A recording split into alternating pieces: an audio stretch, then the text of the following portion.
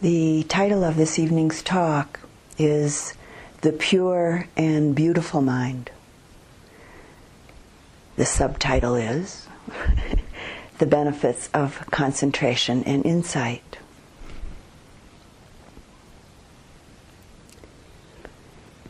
With this evening's talk, we'll explore some of the wholesome and beautiful states or factors of mind, of heart, that are associated with the development and fruits of concentration and the development and deepening of insight practice. All of which includes a growing depth and clarity of mindfulness. The chief, as the Buddha called mindfulness, this chief quality of mind that accompanies us through all of our practice. The Buddha's very precise teachings and analysis of these mind states or factors of mind are disclosed in the Abhidhamma Pitaka, or basket. So I'd like to do just a brief review of what this Abhidhamma basket is all about. The Abhidhamma is one of three baskets, one of three divisions of the Pali Canon, the authoritative record of the Buddha's teachings. And the first basket, or the first collection as it's sometimes called, is the Book of Discipline. This contains all the rules of conduct for the monks and nuns and all of the guidelines regarding governing the Sangha and living in community. The second collection or basket brings together all of the discourses, all of the teachings, all of the suttas that the Buddha gave over his 45 years of teaching. And the third collection or basket is the Abhidhamma Pitaka. And this basket has quite a distinctly different character or quality than the other two. Whereas it's not a record of discourses, it's not a record of or discussions occurring in real life settings, which both of the other two baskets are very much rooted in. But rather the Abhidhamma is a very clear, detailed, and refined disclosure of the mind and mental processes that combine psychology, ethics, or virtue, and philosophy from the Buddhist perspective. And it's combined into a unique and really quite a remarkable synthesis. And, very important, it's experiential. Meaning it's what we actually experience as our practice develops and blossoms.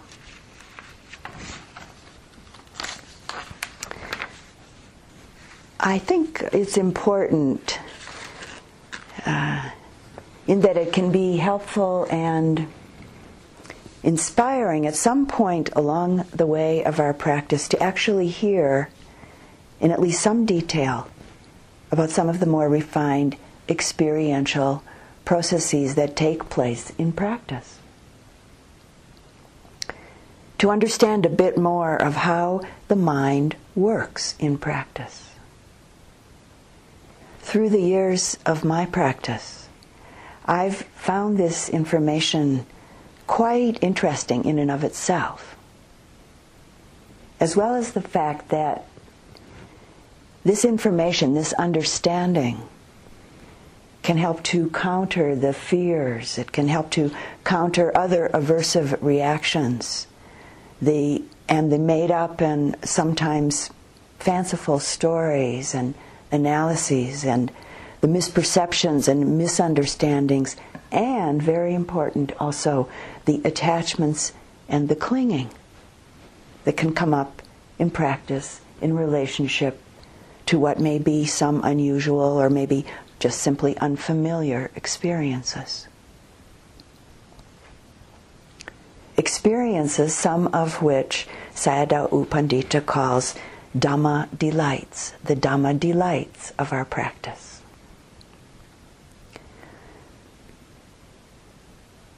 The Abhidhamma speaks about 36 wholesome mental or beautiful mental factors or states of mind associated with the development of concentration and ongoing as mindfulness and wisdom unfold and blossom through our vipassana practice. The first 5 factors are active, wholesome mental factors that are applied to both the initial and the potential ongoing development of concentration. With the first 2 factors also being most necessary active components throughout our practice of insight. With the last 3 factors of mind in this body of 5 factors, manifesting as active, wholesome experiential states at particular times during vipassana practice, and as well as during very specific aspects of the development and the manifestation of concentration. So the first 5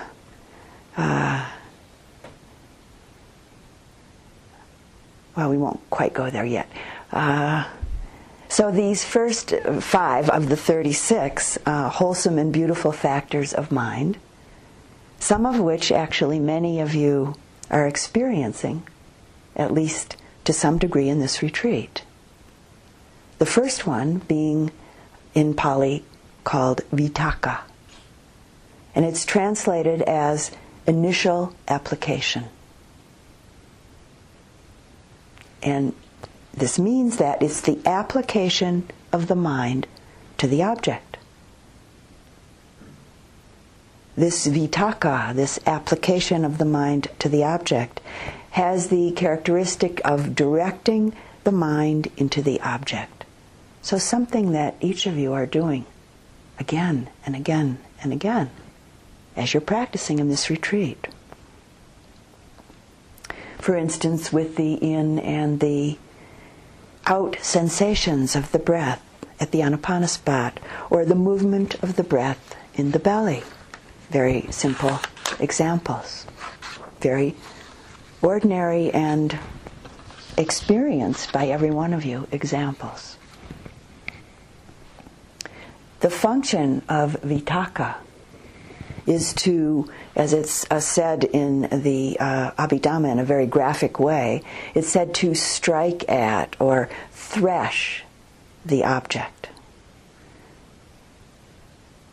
The process experientially manifests as leading or training the mind to the object, kind of like training a puppy, as it's sometimes described by some people with their experience.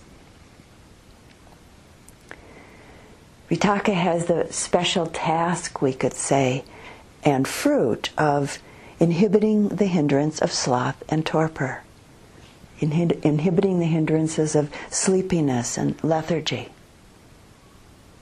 And vitakka is very, very closely connected, very closely associated with intention. Right intention or wholesome intention, as it's talked about in the Noble Eightfold Path. So this is the first wholesome, beautiful, potentially, quality of the mind. The second is called vichara in Pali. And this is translated as the sustained application. The sustained application of the mind on the object. As it's spoken about in the Abhidhamma, it's described as the continued pressure or stroking of the object. So in a sense it means, what it really means is staying with it and seeing and knowing how it's manifesting. It's the continued exercise, so to say, of the mind on the object.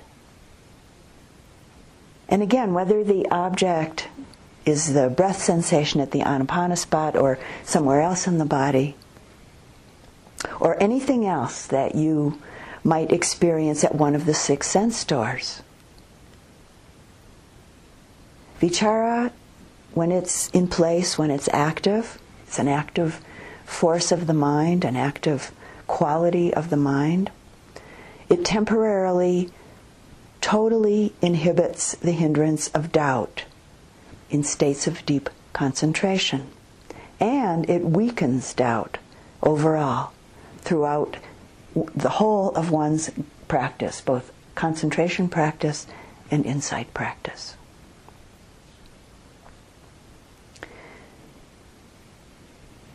There are some really wonderful metaphors or similes in the commentaries to the Abhidhamma highlighting the difference between vitaka and vichara.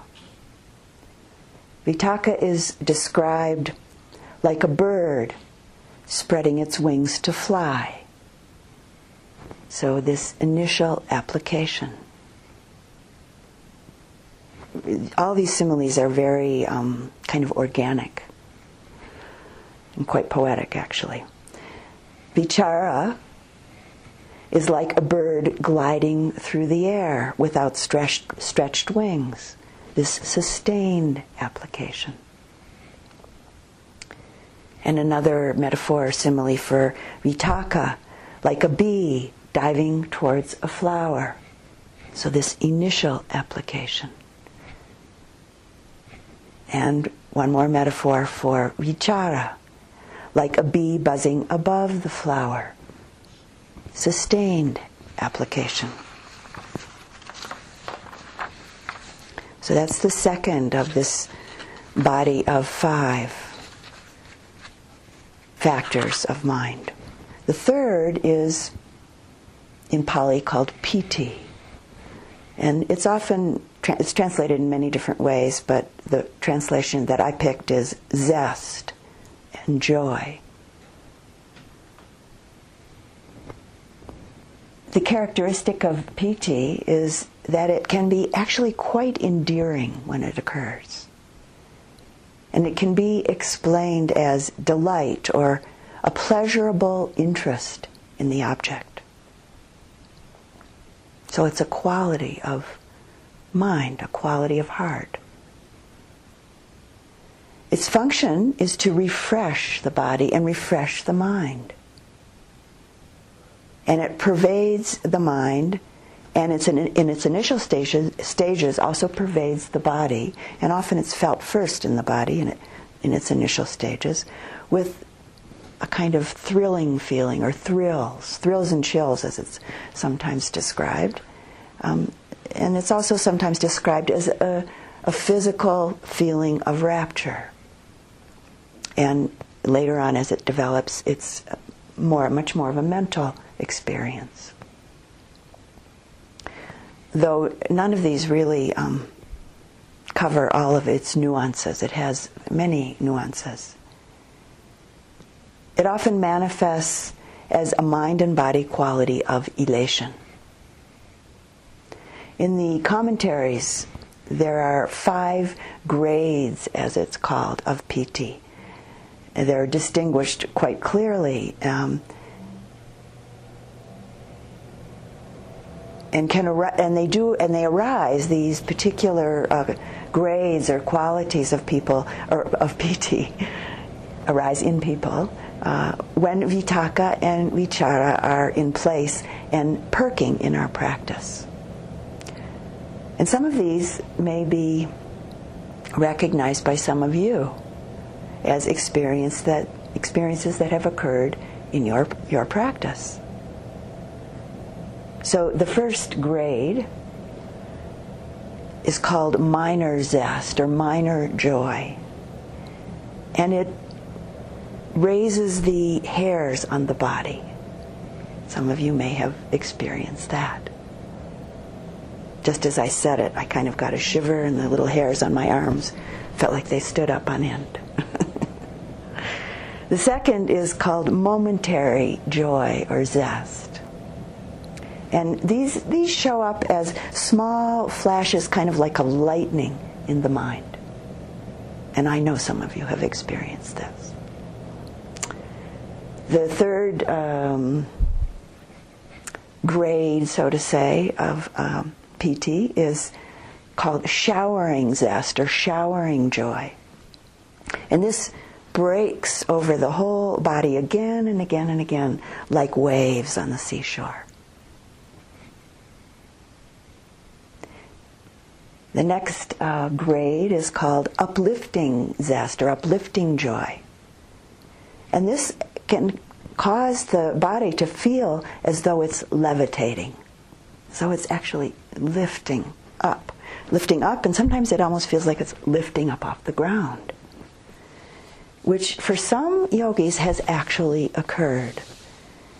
And my friend and co-teacher Sayadaw Vivekananda tells a story about a monk in a monastery that he was in at one point in Burma. And this monk would sit on his bed in his room and practice. And he had very, very strong experiences of this uplifting joy, where his body would rise up and he'd fall over. And this would happen again and again and again. So this monk was, I don't know who he was, but he obviously was a little bit of an exhibitionist. So he made an announcement to the other monks and invited them to come to the window of his room at a certain time when he would be practicing. This is a true story, according to Sayadaw Vivekananda, that to come to the window and look in the window and see this occurrence happening. And they were all very entertained by it.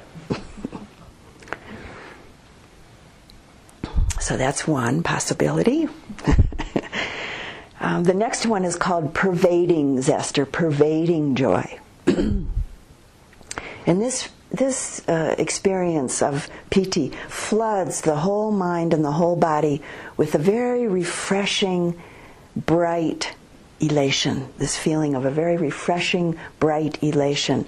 And in the commentaries it's talked about like a flood that fills a cavern. So these are all possibilities, and certainly some of which many of you have probably experienced to some degree.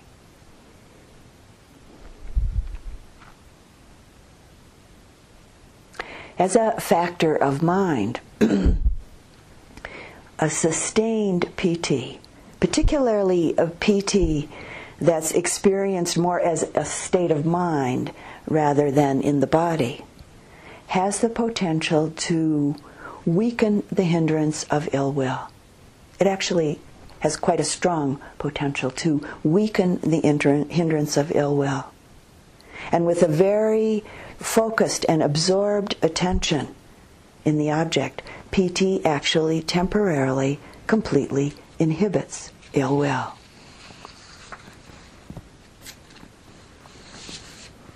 So that's the third of this body of 5, the wholesome and beautiful states of mind, characteristics of mind. The fourth is in Pali called sukha. And this is happiness, is one way that it's translated. This mental factor is a very pleasant, happy mental feeling. It's a very sweet, blissful mental feeling that's born of detachment from sensual pleasures. So it's not a sensual experience, it's in the mind, born of detachment of sensual pleasures. And so it's explained in the commentaries as unworldly or spiritual happiness. And it counters and weakens the hindrance of restlessness and worry.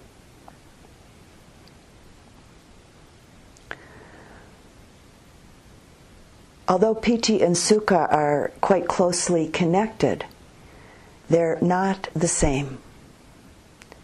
Piti again, in the Abhidhamma commentaries, it's compared to the delight of a weary traveler. It's compared to the delight that a weary traveler would experience when coming across an oasis. A traveler in the desert would experience when coming across an oasis. And sukha is compared to this traveler in the desert, to his or her pleasure after bathing and drinking from this oasis. So you kind of get the sense of the difference there. I think it's a very graphic and visceral kind of explanation. The fifth of these 5 wholesome and beautiful mental factors, in English is one-pointed. In Pali, it's ekagata. And this Pali term literally means a one-pointed state of mind.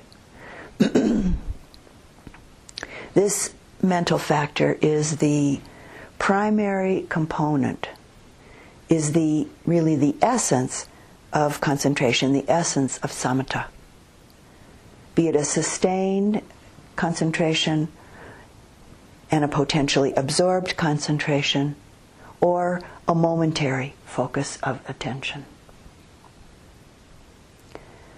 One-pointedness, ekagata, temporarily inhibits sensual desire, and it weakens it overall, which is a very necessary condition for any deeply transformative meditative attainment. The function of ekagata is that it very closely contemplates the object, whatever the object may be. Though it can't do it on its own. It can't perform this function on its own. It requires the joint or cooperative action of the other 4 factors of mind that we've just explored, each performing its own special function. Vitakka, applying the attention. Vichara, sustaining the attention. All of these along with various other associated mental factors. Piti, bringing delight in the object. And sukha, experiencing a sweet happiness in relationship to the object.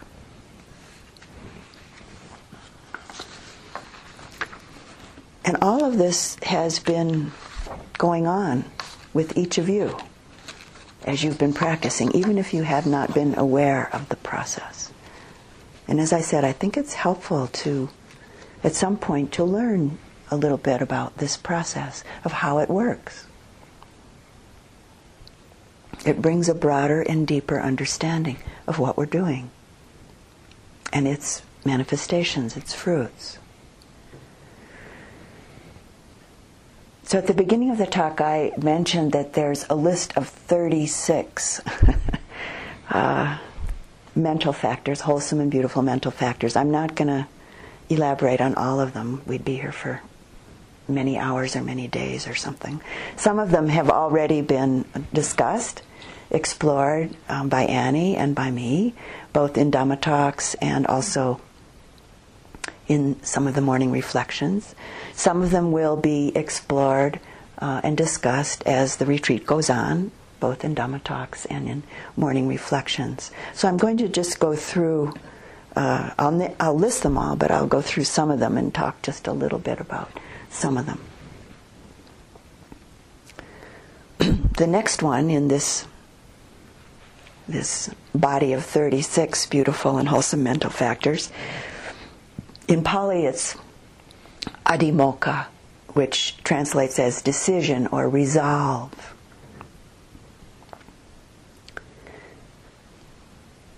It literally means the releasing of the mind into the object. And so it's rendered as decision or resolution. And its characteristic is one of conviction. And its function, as it comes to be, as it manifests in our practice, is that of not groping around. We're clear, we're resolved, we've made a decision. It manifests, of course, then as decisiveness. Its nearest and most immediate cause is that it needs something to be convinced about.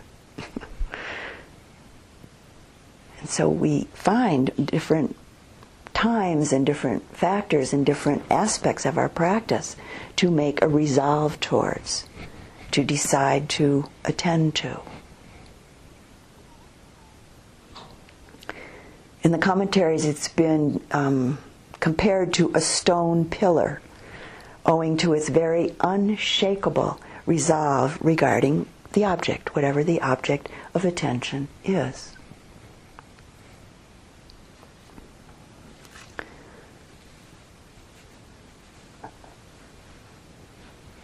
The next wholesome and beautiful factor or quality of mind is in Pali virya, or energy. It's the state or the action of one who's vigorous, energetic. And the characteristic, how it acts, its characteristic, is it supports. It supports and marshals, we could say, or mobilizes, so that we're energetically present and active in our practice. Its function is that it supports the states, all the various states that it's associated with, because there's lots going on, of course. And, importantly, it manifests in our practice as non-collapsing. Now, every one of us in this room have had the experience of a collapsing mind, so to say, a sinking mind. Right? Yes. Well, energy, virya, manifests as the non-collapsing, non-sinking mind. The closest cause for virya, for this energy to manifest, is a sense of urgency, spiritual urgency, samvega, or some ground for arousing energy.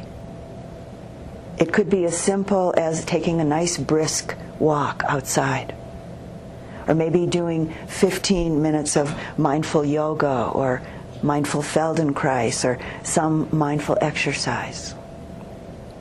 Or anything, in fact, that wholesome, that stirs and inspires one's internal energy towards vigorous action, meaning vigorous action, energetic practice is what that means. So that's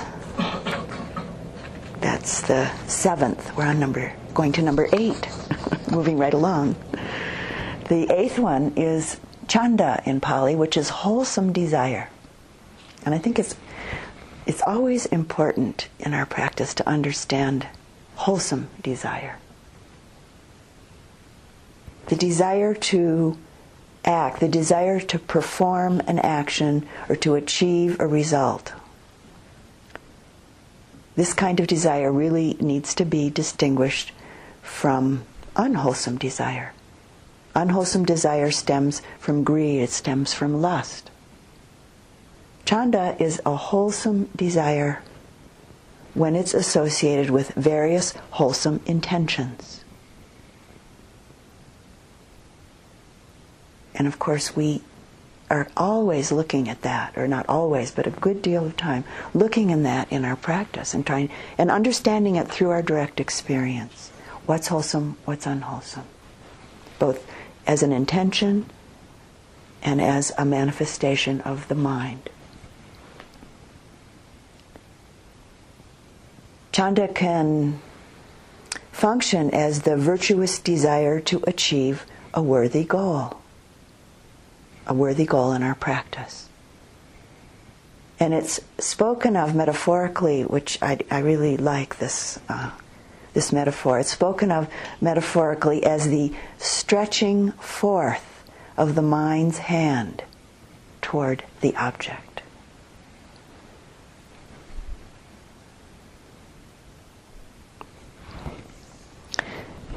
So the next wholesome and beautiful state is faith. And I did speak about that in one of the morning reflections. And I think Annie's mentioned it a few times in talks. So I'm not going to do anything else with that at this point. The next one is mindfulness, which gets talked about ad infinitum in this retreat and probably every other retreat you've ever sat. So I'm not going to go there either at this point. The next two kind of go together. Moral shame, which is hiri in Pali, and moral dread, or fear of wrongdoing, actually is a more contemporary way of describing ottappa. So these go together, hiri ottappa.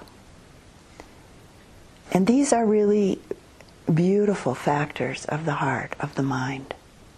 Hiri ottappa.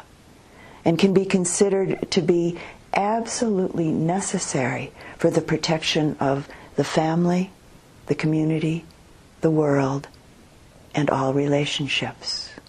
This sense of moral shame in relationship to others and fear of wrongdoing, from a very wholesome, healthy place.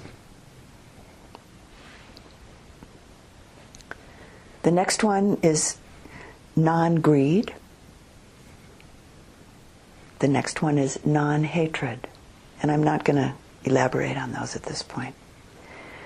The next is neutrality of mind, neutrality of the heart, which is very closely associated with the experience of equanimity.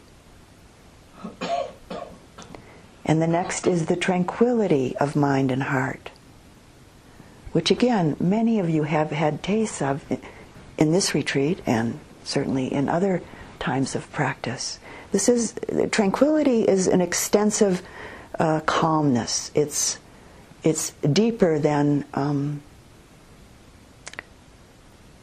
the beginnings of feeling calmness in our practice. It's much more extensive calmness, tranquility. And this list goes to tranquility of mind and heart and tranquility of consciousness.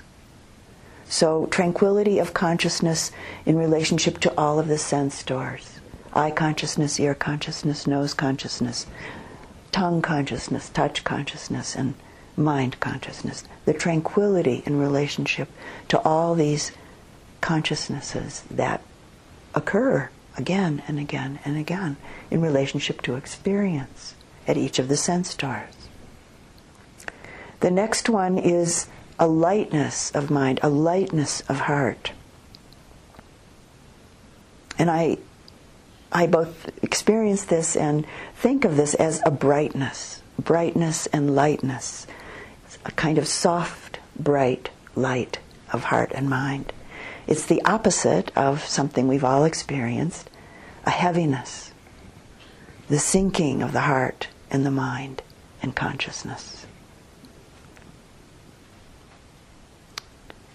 The next two are malleability, the malleability of the mind and the heart, and the malleability of consciousness. And really what this means is non-rigidity. So the heart, the mind, and consciousness is malleable, not rigid. Very important quality as our practice develops. The next is a term that I don't really ever use except when I'm talking about the Dhamma, but wieldiness of the mind and heart, and wieldiness of consciousness. And what this really means is the ability, our ability, or one's ability to go where it needs to go, for the mind, the heart, and consciousness to go where it needs to go. Another really important quality. The next one is proficiency of mind and heart and proficiency of consciousness. So proficiency being the quickness and the clarity and the skillfulness of the mind, the heart, and consciousness. These are all really, as you can see, they're really beautiful and wholesome qualities that you've experienced to some degree. Probably every single one of these I've listed, even if you haven't been aware of it or named it. But when I say it, maybe it's helping to point a little bit to your actual experience. And of course, each of these qualities, these capacities, develop and develop and develop and blossom as we keep practicing. The next one, honesty. Honesty of mind and heart, uprightness of mind and heart, honesty, uprightness of consciousness. And then the next four are qualities that you've heard of many, many times in retreat, probably separate Dhamma talks about each of them at times. Metta, the unconditional loving kindness capacity of the heart and mind. Compassion, karuna, appreciative joy, mudita, and equanimity, upekkha.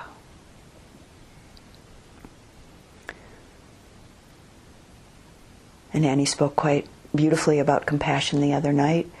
And at some point in the not too distant future, I'll be giving a talk about metta, and there'll be other exploration about some of the others here. The next one is non-delusion. Some of these are listed in the negative. So non-delusion, which I'm not going to go into. It's been attended to and will get attended to more as the retreat goes on. There are three more beautiful mental factors that are particularly called the abstinences. And there are three quite distinct mental factors that the Buddha often spoke about.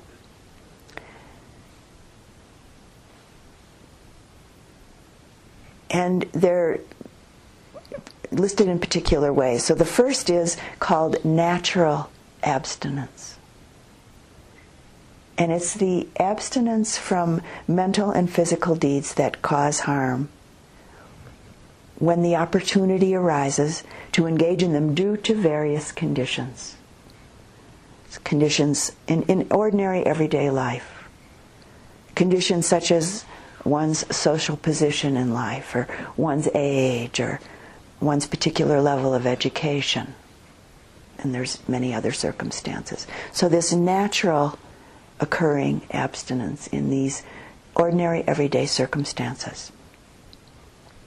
The second of these three beautiful factors in the basket of the abstinences is abstinence by undertaking the precepts. So this commitment that we've taken during this retreat, and that maybe you adhere to in your life as a whole. The commitment to live one's life observing the precepts. 5 precepts, 8 precepts, maybe more precepts. Abstaining from the 5, abstaining from killing, abstaining from harmful speech, abstaining from stealing or taking what's not given, abstaining from sexual misconduct, and abstaining from taking intoxicants. So that's the abstinence by undertaking the precepts. And of course there's more precepts, but at this point I'll just leave it at that. The third is called abstinence by eradication. And this comes about through the fruits of engaging in the, as it's called, the supra-mundane path of purification of the heart, of the mind, of consciousness. And this is the path that we're engaged in. The Buddha Dhamma path of awakening, the path of liberation. And what this means is, abstinence by eradication is what is eradicated, and this is pretty amazing if you consider it. What is eradicated is the disposition towards engaging in any deeds that cause harm. That's pretty amazing to get to that point, even a little bit. The disposition is eradicated towards engaging in deeds that cause harm. And we have tastes of that. Our life really does change. Our disposition really does change through our practice, as you all can attest to, I'm sure, to whatever degree.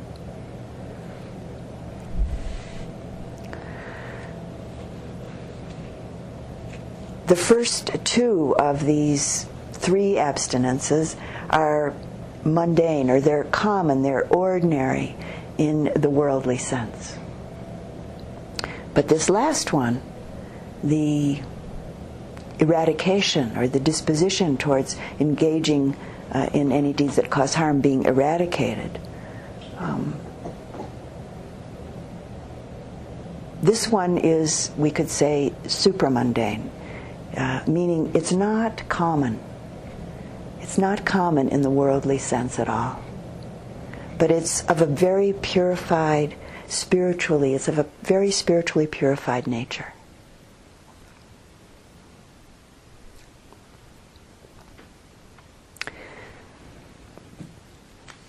So we've actually gone through 32 of these states. The next one, the next three, we could say, are certainly aspects of the heart and the mind that we've all heard a lot about through our practice, and that we practice a lot. Right speech, this beautiful potential quality of being, right speech. Abstaining from wrong speech, meaning abstaining from lying, false speech, slanderous speech, harsh speech. And the last one, which I think is always kind of an interesting one, is frivolous talk. What does that mean?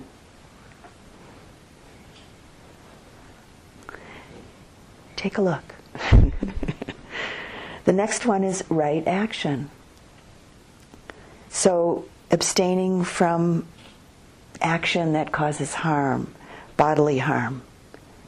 Killing, stealing, sexual misconduct, and again, it's broad, and the subtleties of each of these become more and more available to us as our practice deepens, as our mindfulness, our focused attention, and our wisdom starts to blossom more and more. The last of these three is right livelihood. So this abstaining from what's called in the classical teachings wrong livelihood. And classically it's really spoken about in very specific ways, such as dealing with poisons, dealing with weapons, intoxicants, animals for slaughter, people being used in unwholesome ways or harmful ways. And again, all of this approach to how one does their livelihood, what kind of work we do in the world, becomes again more and more subtle. Our understanding of what causes harm in relationship to our work in the world becomes more and more subtle as our practice develops and deepens.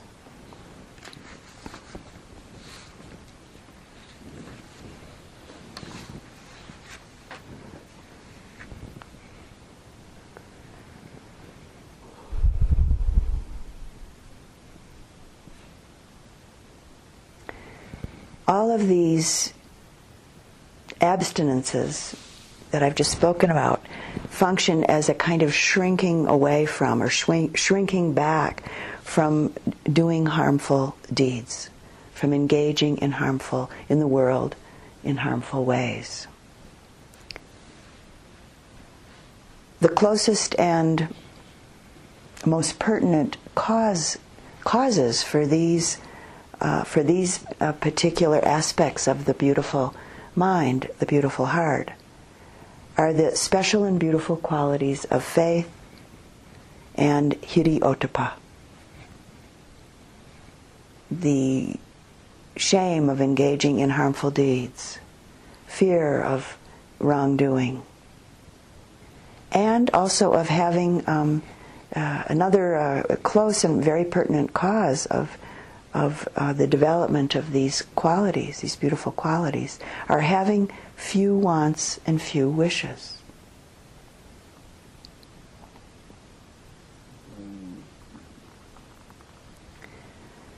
The last of these 36 beautiful qualities of heart and mind, beautiful and wholesome qualities, is that of wisdom. The wisdom faculty. The wholesome and beautiful mental factor of insight, of understanding. And that is constantly being nurtured, explored and nurtured and developed as our practice unfolds.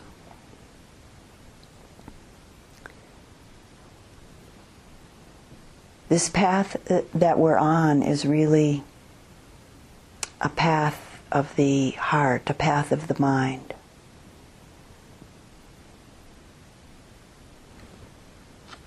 And I found a quote just today, actually, from Carlos Castaneda that says this in his particular way.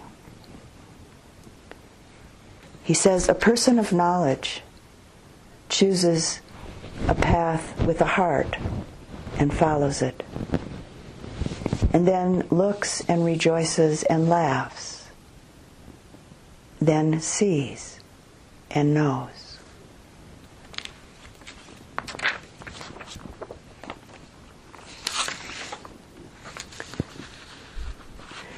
The importance of beginning to clearly recognize at least some of these experiential states in relationship to your own practice experience as concentration and mindfulness continue to blossom is that with the knowledge of what is occurring and why it's occurring, we have the opportunity, we have the possibility to see and to recognize and to know these beautiful states without attachment and without self-identification, and without fear or other aversive reactions or misunderstandings and misperceptions, but rather with what is classically called dispassion, which is really what allows the development of our practice to just continue to keep unfolding. In their fullness, in their utmost maturity, these are the wholesome, beautiful qualities of the heart and mind, the wholesome capacities of a liberated heart, a liberated mind.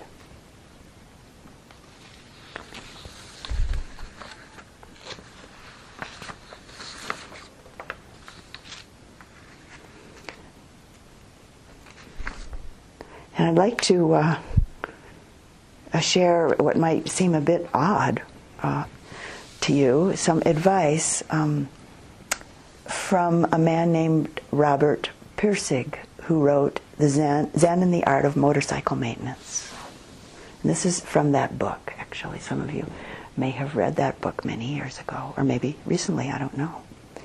And this particular bit of advice from this book is called Peace of Mind. So the thing to do when you're working on a motorcycle, as in any other task, is to cultivate the peace of mind which does not separate oneself from one's surroundings. When that is done successfully, then everything else follows naturally. Peace of mind produces right values. Right values produce right thoughts. Right thoughts produce right actions. And right actions produce work, which will be a material reflection for others to see of the serenity at the center of it all.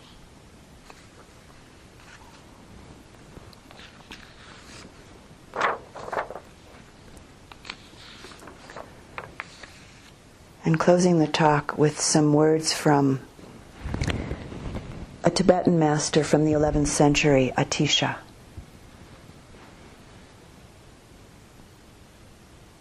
The greatest achievement is selflessness. The greatest worth is self-mastery. The greatest quality is seeking to serve others. The greatest precept is continual awareness. The greatest medicine is the emptiness of everything. The greatest action is not conforming with the world's ways. The greatest magic is transmuting the passions. The greatest generosity is non-attachment. The greatest goodness is a peaceful mind. The greatest patience is humility. The greatest effort is not concerned with results. The greatest meditation is a mind that lets go. The greatest wisdom is seeing through appearances.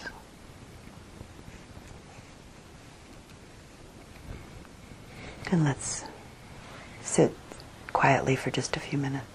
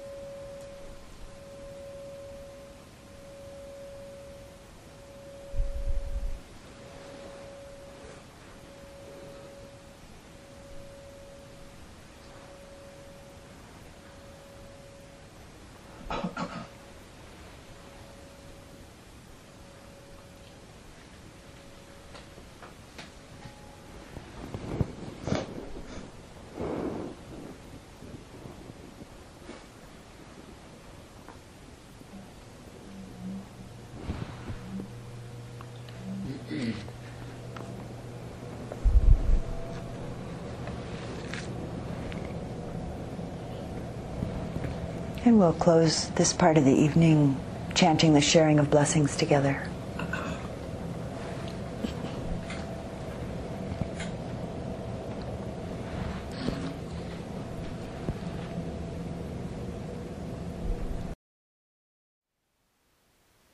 Thank you for listening.